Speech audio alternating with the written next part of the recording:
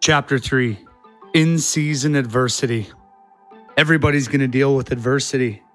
Everybody. You're not special. It could be an injury. It could be a trade. It could be a slump. It could be a girlfriend thing. It could be a concussion.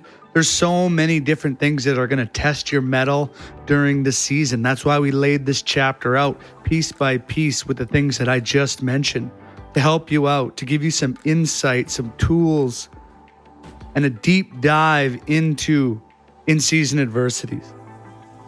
This chapter was designed around helping you guys get through it so that you can anticipate it, because any good playbook has adversities woven into it. You anticipate those roadblocks. You anticipate shit hitting the fucking fan. That's why we talk about reset. That's why we talk about mindset, preparation, routines, playbooks, all that stuff. In-season adversity is something that every single player will face. It's just whether you push past it and use it to fuel your fire to accomplish the goal, or whether you shrink into the role of being demoted to a fourth line player. Stay tuned, because this chapter is going to hit each and every one of you right where it matters most. And you'll be able to check yourself and understand that you're not alone.